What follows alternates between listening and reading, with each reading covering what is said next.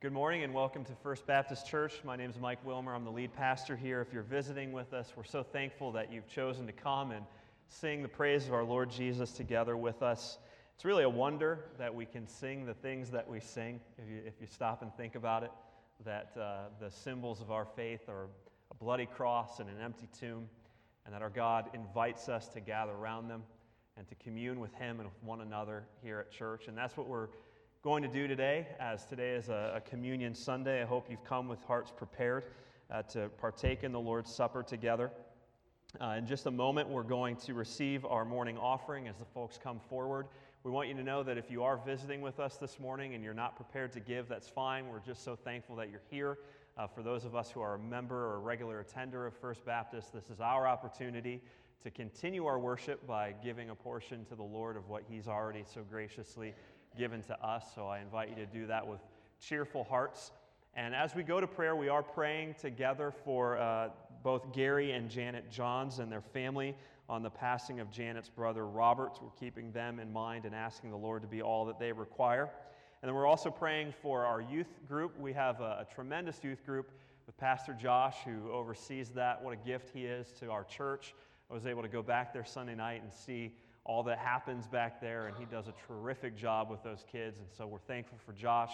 We're thankful for everybody who's a part of the mix. This retreat that they're on is actually a combination, I think, of several youth groups. So I'm fully anticipating Josh asking for a couple weeks vacation when he gets back, and he will gladly be given that. So I want to pray for them and ask the Lord to draw young people to Himself through the ministry there at the mix. So as we think of all those things, let's bow together and pray.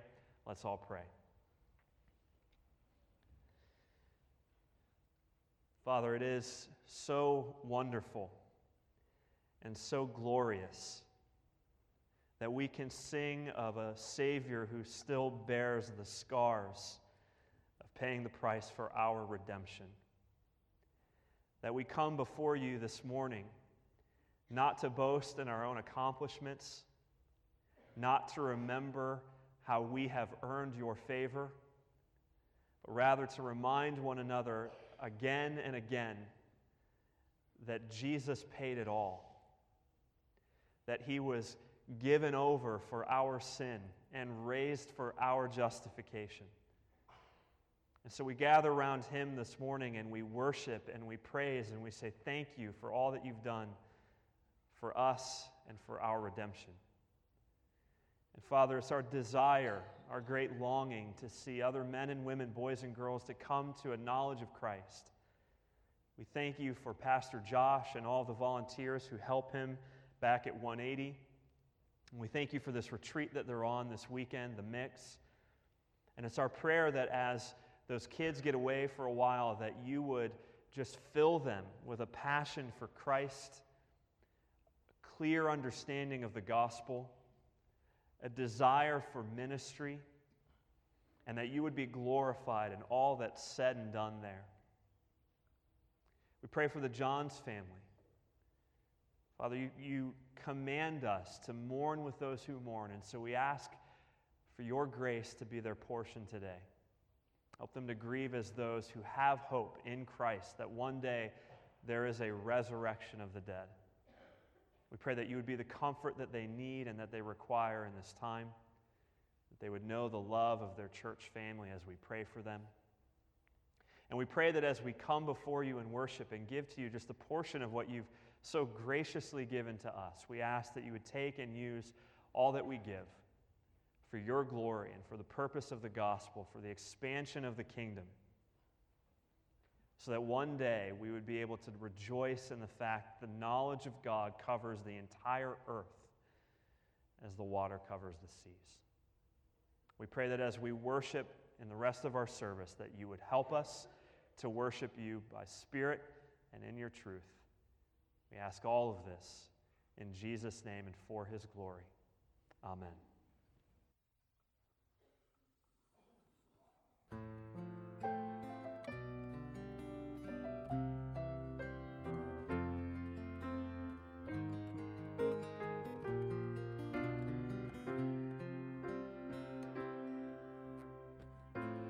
My faithful Father,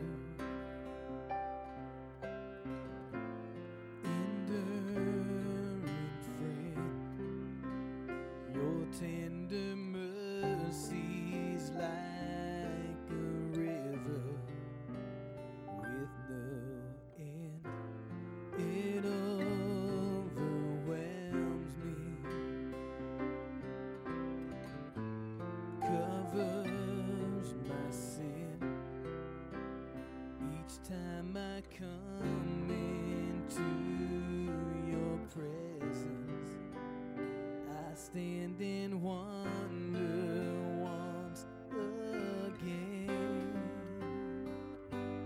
Your grace still amazes me. Your love is still a mystery. Each day I fall on my knees, 'cause your grace still amazes me. Your grace still amazes me.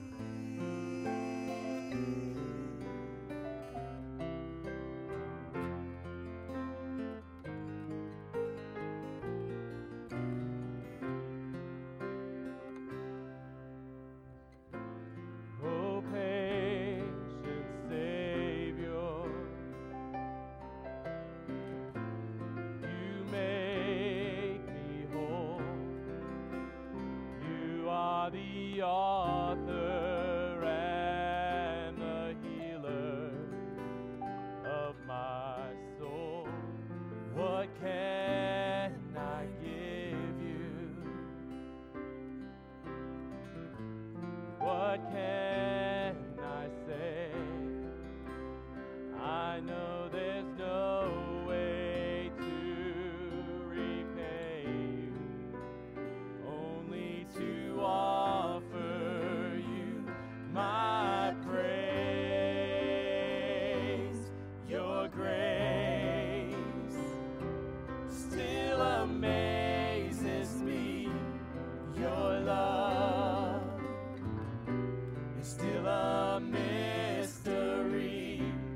Each day I fall on my knees, 'cause your grace still amazes me. Your grace still amazes me.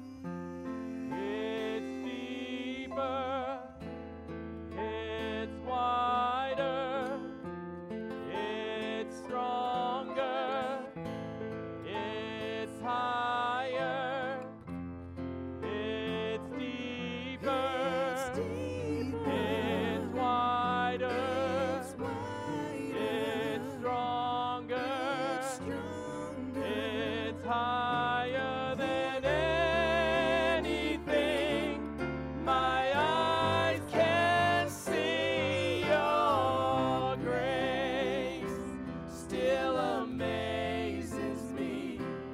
Your love is still a mystery. Each day I fall on my knees, 'cause your grace still amazes me. Your grace still amazes me.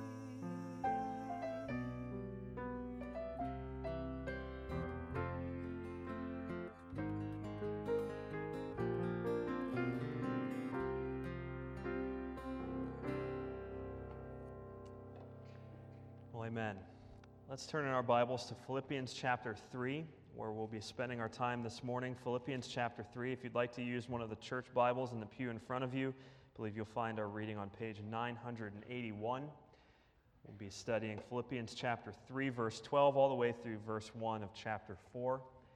And as you make your way there, I think it's probably helpful just to get a picture of where we're going to be headed in the next few weeks.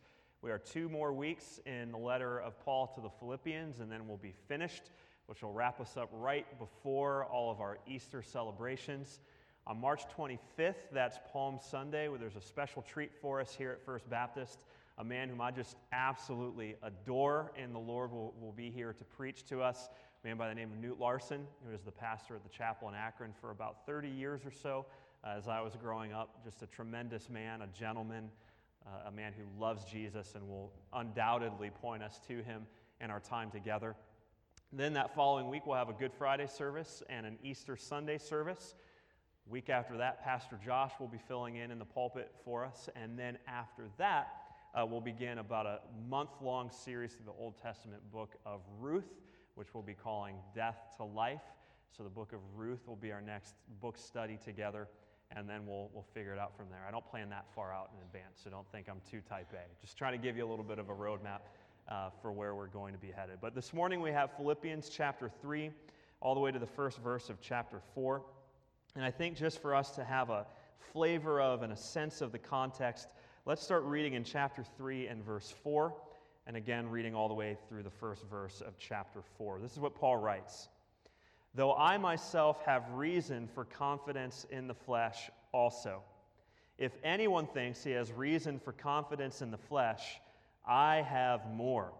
Circumcised on the 8th day, of the people of Israel, of the tribe of Benjamin, a Hebrew of Hebrews, as to the law, a Pharisee, as to zeal, a persecutor of the church, as to righteousness under the law, blameless.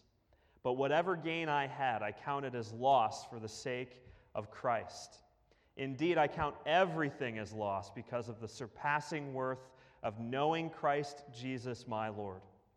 For his sake I have suffered the loss of all things and count them as rubbish, in order that I may gain Christ, and be found in him, not having a righteousness of my own that comes from the law, but that which comes through faith in Christ, the righteousness from God that depends on faith, that I may know him and the power of his resurrection, and may share his sufferings, becoming like him in his death, that by any means possible I may attain the resurrection from the dead. Not that I have already obtained this or am already perfect, but I press on to make it my own, because Christ Jesus has made me his own. Brothers, I do not consider that I have made it my own, but one thing I do, forgetting what lies behind and straining forward to what lies ahead, I press on toward the goal for the prize of the upward call of God in Christ Jesus. Let those of us who are mature think this way, and if in anything you think otherwise, God will reveal that also to you. Only let us hold true to what we have attained.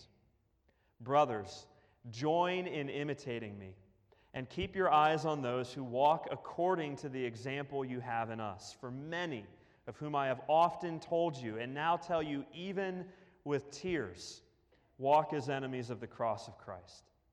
Their end is destruction, their God is their belly, and they glory in their shame with minds set on earthly things. But our citizenship is in heaven, and from it we await a Savior, the Lord Jesus Christ, who will transform our lowly body to be like his glorious body, by the power that enables him even to subject all things to himself. Therefore, my brothers, whom I love and long for, my joy and crown, stand firm thus in the Lord, my beloved. This is God's word. Let's bow and pray together. Heavenly Father, we thank you that you are a God who reveals himself. That as we sit with our Bibles open on our laps, we actually are interacting with your very word to us today. And we pray that as we interact with your word, that your Spirit would impress it upon our hearts, that we would be able to affirm the testimony of Scripture, that the Bible is a double-edged sword that pierces even to the thoughts and intentions of our hearts. We ask that you would help each and every one of us to either get into the race of the Christian life this morning or to continue on and persevere in that race by your grace. We need your help in all of this, and so we pray for it in Jesus' name. Amen. Well, Eric Liddell is known as the Flying Scotsman. Liddell was an Olympic gold medalist runner. He got the gold in the 400 meter in the 1924 Summer Olympics. But Liddell was also a very committed Christian. Many don't know this, but after Little's Olympic career, he went into the mission field in China to serve and to point people to the Lord Jesus Christ. He'd grown up in China, his parents were missionaries there, and he returned after his athletic career. If you don't know who Eric Liddell is, maybe you'll know of him from the movie Chariots of Fire. It came out in the early 1980s and chronicled his life. And there's a scene in the movie Chariots of Fire that I think captures the spirit and the heart of Liddell unlike any other. He's having a conversation with his sister Jenny, and he's talking to her about the fact that he longs to go back to China, but not just yet. He's got some more running to do, he tells her. And you can see that her face just falls when he says that. Why would you waste your time running if God made you for missions? And his response to Jenny is classic. It's often quoted. He tells his sister, I believe that God made me for a purpose, for China. But he also made me fast. And when I run, I feel his pleasure. To give that up would be to hold him in contempt. You were right. It's not just fun. To win is to honor him. What a powerful testimony of someone who not only knows their purpose in life, but understands the gifts that God has given him and desires to use them for his glory. God made me a runner. He made me fast. And when I run, I feel his pleasure. What I want to convince you of this morning, what I think the Apostle Paul wants to convince all of us of this morning, is that if you are a believer in Jesus Christ today, God has made you a runner. You may not feel like a runner. You may not think like a runner. You may not have the physique of a runner. But if you are trusting in Jesus today, know this: God has recreated you so as to run. That's the emphasis of Paul's writing here in this portion of Philippians. He tells us very simply that you and I are to run the race of the Christian life through to the end by standing firm. We're to run the race of the Christian life through to the end by standing firm. Now, of course, we're playing on the mixed metaphors that Paul uses here in this text. If you look down, you'll notice that all throughout the end of chapter 3, verses 12 to 21, the controlling metaphor is that of movement, running, pressing on, walking, moving ahead. And then in chapter 4, verse 1, there's this abrupt shift where the metaphor stops being movement and starts being standing, immovable, fixed. As our title has it, you and I are to run in place all the way home. That's Paul's message to us this morning. Now, the first thing that Paul tells us in the passage in front of us is this: run through the tape. Run through the tape. You don't have to be an athlete to understand that image. I never ran cross country or track.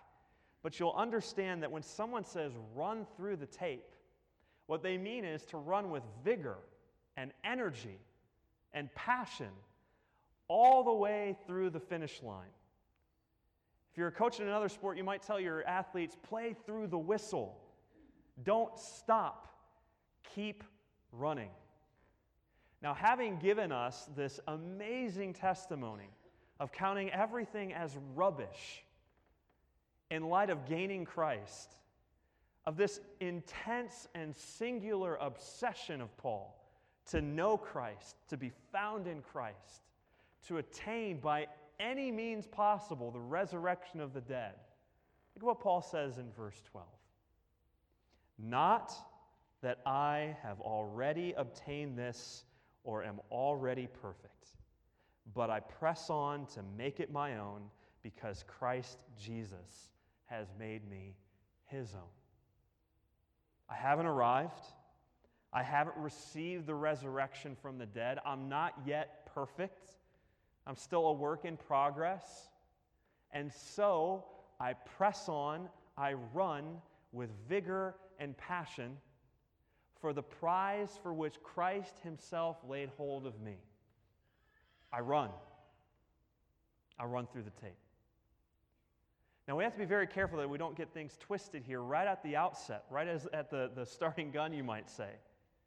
Because it's easy to view Paul's running this race with vigor and passion as an effort to somehow cross the finish line as if that weren't already guaranteed. But I want you to look carefully at the nuance of what Paul says in verse 12. He says, I press on to make it my own, perfection, the resurrection from the dead, the summing up of all things. Why? Because Christ Jesus has made me his own. So what Paul says is that God's grace precedes his running.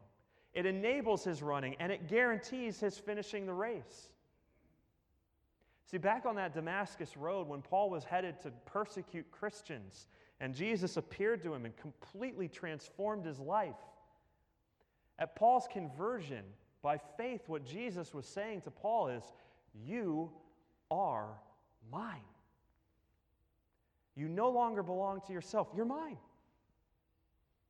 And at that very moment, Paul's warm-ups came off, his chains broke free, his legs began to pump, and he started running. And the goal of the race that Paul is running is this. The moment when, in view of that day on the Damascus road, Jesus said, you are mine, he's running in view of the day when he falls at the feet of his Lord and Savior, grabbing his ankles, viewing the scars on his feet, and says, Jesus, you are mine. Run. Run through the tape. How do we do that?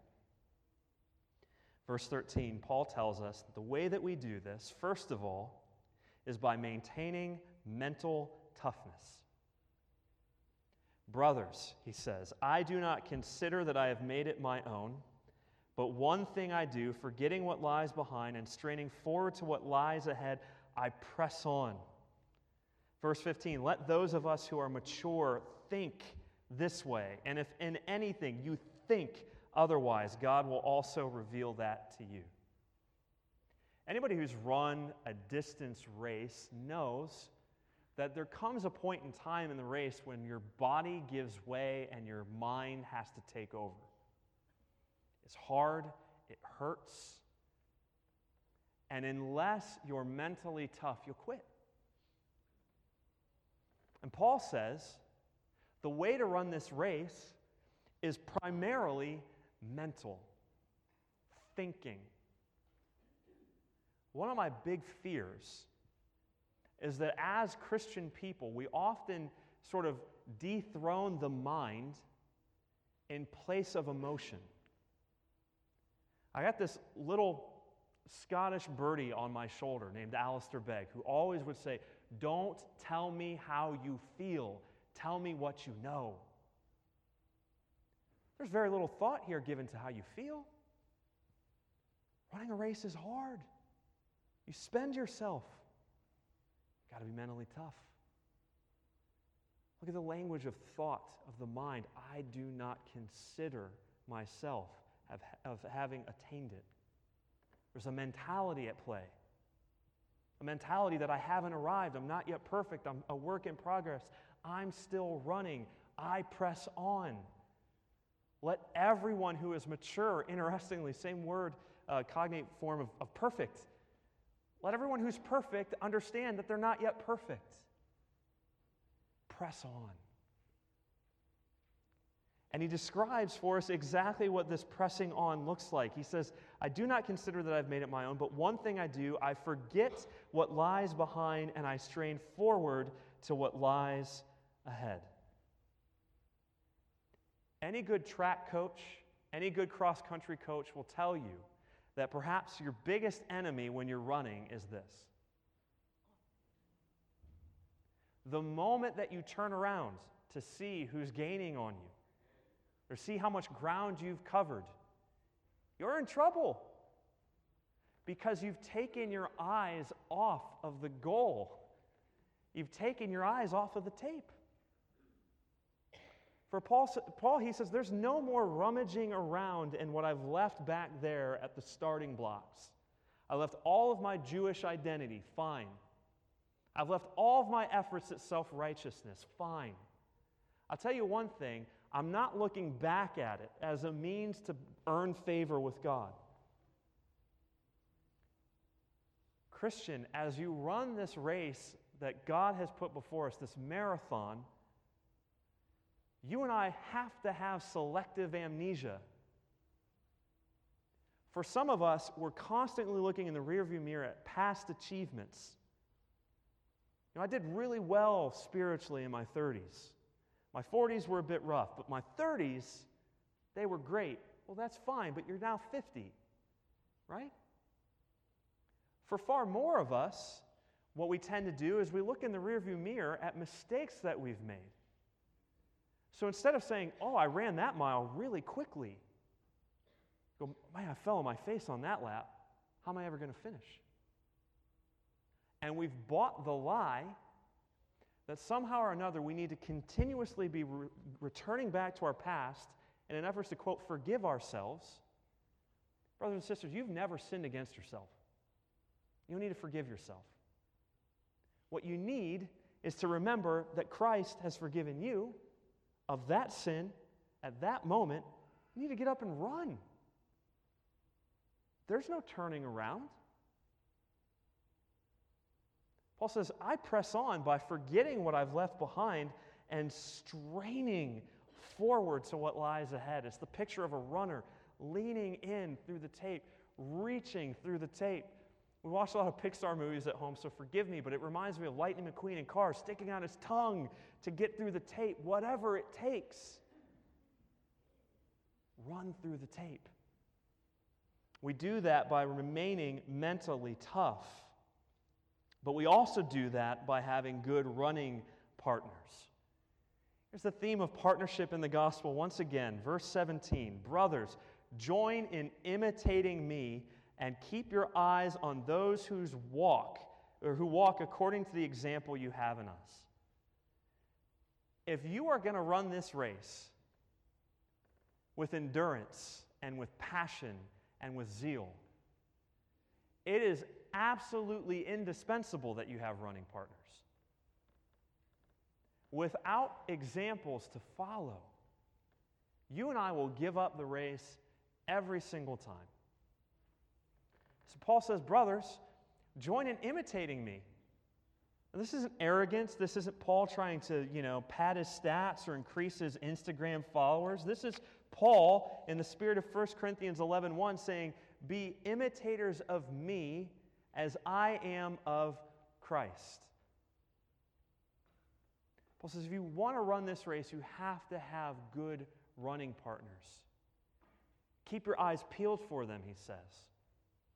Look out for them. They're all over this church. Seasoned saints who refuse to quit. Man, there's no greater gift in my mind.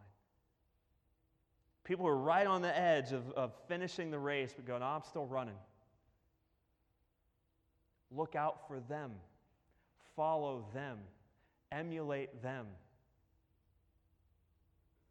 And the reason that Paul is so determined to tell us about these positive examples is that the world and the church even is filled with negative examples.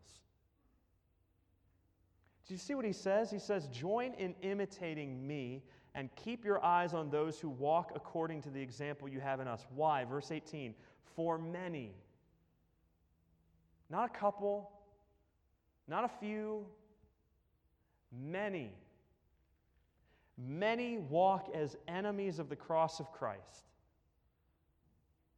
Now, we don't know who exactly Paul's talking about, but this is what we do know.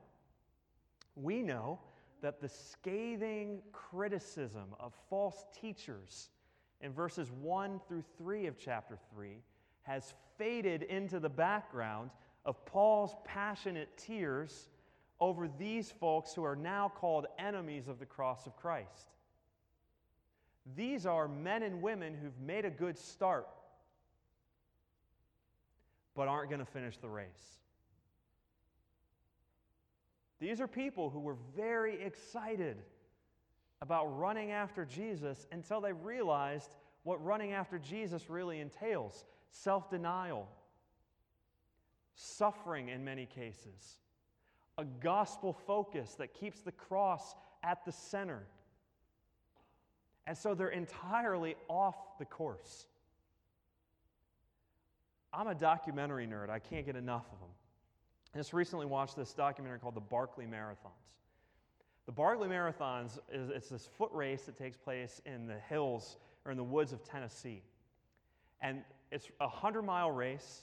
It's disputable. They're very eccentric here at the Barkley Marathons. It's either 20-mile or 26-mile laps. There are 5 of them.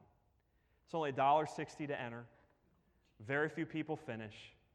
And the challenge begins the moment you arrive, because they hand you one master map and they go, figure it out. The course isn't marked. You got one shot. And if you get it wrong and you get off course, you're disqualified. Race over. And there's a pointed effort by those who begin the race to make sure not only that they have the course set before them correctly, but that the people that they're following also have the course set out before them correctly. Because the moment you get off, you're not going to get back on. Paul says they made a good start, but I wouldn't use them as your running partners. You can see it in their lifestyle, if not in their words. Their God, he says, is their belly. Some of us show that more than others. But the idea here is that they're completely consumed with earthly passion. They glory in their shame. The things that they should be ashamed of, they boast in. And the capstone of this criticism is that their minds are set on earthly things, when all the while the goal of the race is heavenly things. It's Christ. We've got no time for that. They're worried about the next steak dinner. Paul says, but our citizenship, our goal, our reward is in heaven, and from it we await a Savior, the Lord Jesus Christ, who will transform our lowly body to be like His glorious, His resurrection body, by the power that enables Him even to subject all things to Himself. You know what's wonderful about this race? This marathon that you and I call the Christian life? Again, if you've ever tried to run any sort of distance, you'll know it's uncomfortable. It hurts. Joints start to ache. Lungs start to burn. Legs get a little wobbly. But at the end of this race, all of the suffering that we've endured, all of the pain that we've tolerated,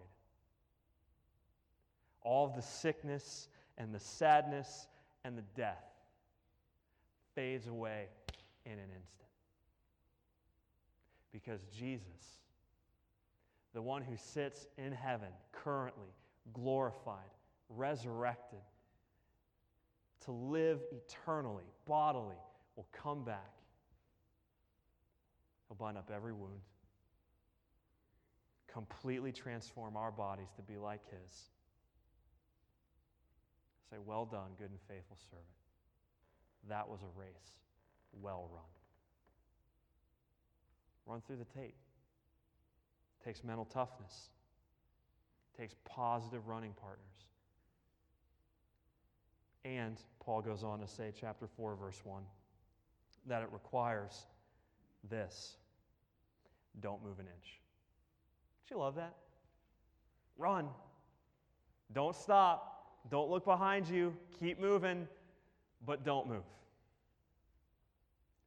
Therefore, in light of all of this, therefore, my brothers, whom I love and long for, my joy and crown, stand firm. Run in place. Do not move. Everything in your life and mine mitigates against just simply standing firm. But that's the Christian life. The Christian life is, these promises are for me. This gospel is true. My God is faithful. And you can do your worst, but I will not give up 1 inch of ground, because my God has not failed me yet, and He will not fail me moving forward. In all my running, I'm just going to stand. The greats, the juggernauts of the Christian faith, the men and women that we ought to look to as examples along the way, the real running partners, have always understood this. In the words of John Newton, once again, the man, the myth, the legend, I am not what I ought to be, he says. I'm not what I want to be. I'm not what I hope to be in another world, but still I am not what I once used to be, and by the grace of God, I am what I am. Does that sound like a guy who's running? Running in place all the way home? Martin Luther comes before the church council. Recant. Your views are harmful. We can't be just telling people that God accepts sinners freely by grace. Luther digs in. What does he say? God help me. Here I stand. I can do no other. His namesake, Martin Luther King Jr., you throw me in prison. You do your worst. But I'm standing right here, knowing that everyone's created in the image of God, and you're not going to move me at all. Stand firm. Are you running in place? This is why we never move beyond the gospel. We never graduate from the gospel. We never grow up from the gospel. We just keep running. Legs pumping, feet digging in, through all the sweat, through all the suffering, because we know there's this upward call of God in Christ Jesus. There's this wonderful goal, this wonderful prize. It's Jesus Himself. You know, at the end of Paul's life, as he writes to Timothy, he's able to reflect upon all that he's experienced and say, I have fought the good fight. I have finished the race. I have kept the faith. His race has ended. Ours hasn't. So first be, let's keep running. Here's the great news. We freely admit the race is tough. There's no use in denying that. Again, I say to you, if anyone has ever told you that the race of the Christian life is easy, they have not loved you, they've lied to you. It's tough. But God, in His amazing grace, has given us His Word to keep us on the path. He's given us His Spirit to enable our running. And this morning, He gives us His table so as to remind us of all that He's done. Do you know what Jesus says to His disciples as He institutes the Lord's Supper in Matthew 26? He says, I will not drink of the fruit of this vine until I drink it anew with you on that day. Luther said there are only 2 days that matter, today and that day. Some of us are prevented from running because of yesterday. Some of us are prevented from running because of tomorrow. 2 days, fam. Today and that day. Run through the tape. Don't move an inch. Run in place all the way home. Let's pray.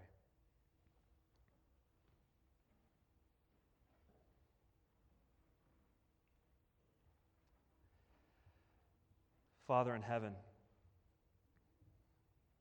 we look back, many of us, on our lives, and we remember that moment when our chains were gone and our hearts were set free. And it became our sole desire and passion to just run hard after Jesus. Lord Jesus, you are our prize. You are our goal. You are our greatest treasure. Yet we confess that sometime yesterday gets in the way of our vision of that day. It causes us to stumble. It causes us to sort of fix and obsess on what has happened before. We pray that by your grace you would enable us to get up and to run. It's your grace that put us in the race in the first place. Your grace enables it all the way through. And your grace guarantees that day when we'll be given the victor's crown. So help us to run with confidence in all of that. But all the while, we pray that you'll help us to stand firm. Not to move away in any way from the gospel. To keep our minds set on heavenly things. To look up and long and wait for our Savior who will come one day to transform us fully and finally. To give us bodies fit for your eternal presence in a new heaven and a new earth. Thank you for one another. Thank you for your word. Thank you for your Spirit. And we thank you for your table. It reminds us not only of how we started the race, but where we're headed. Fill our minds and our hearts with a passion for Jesus, we pray. In his name.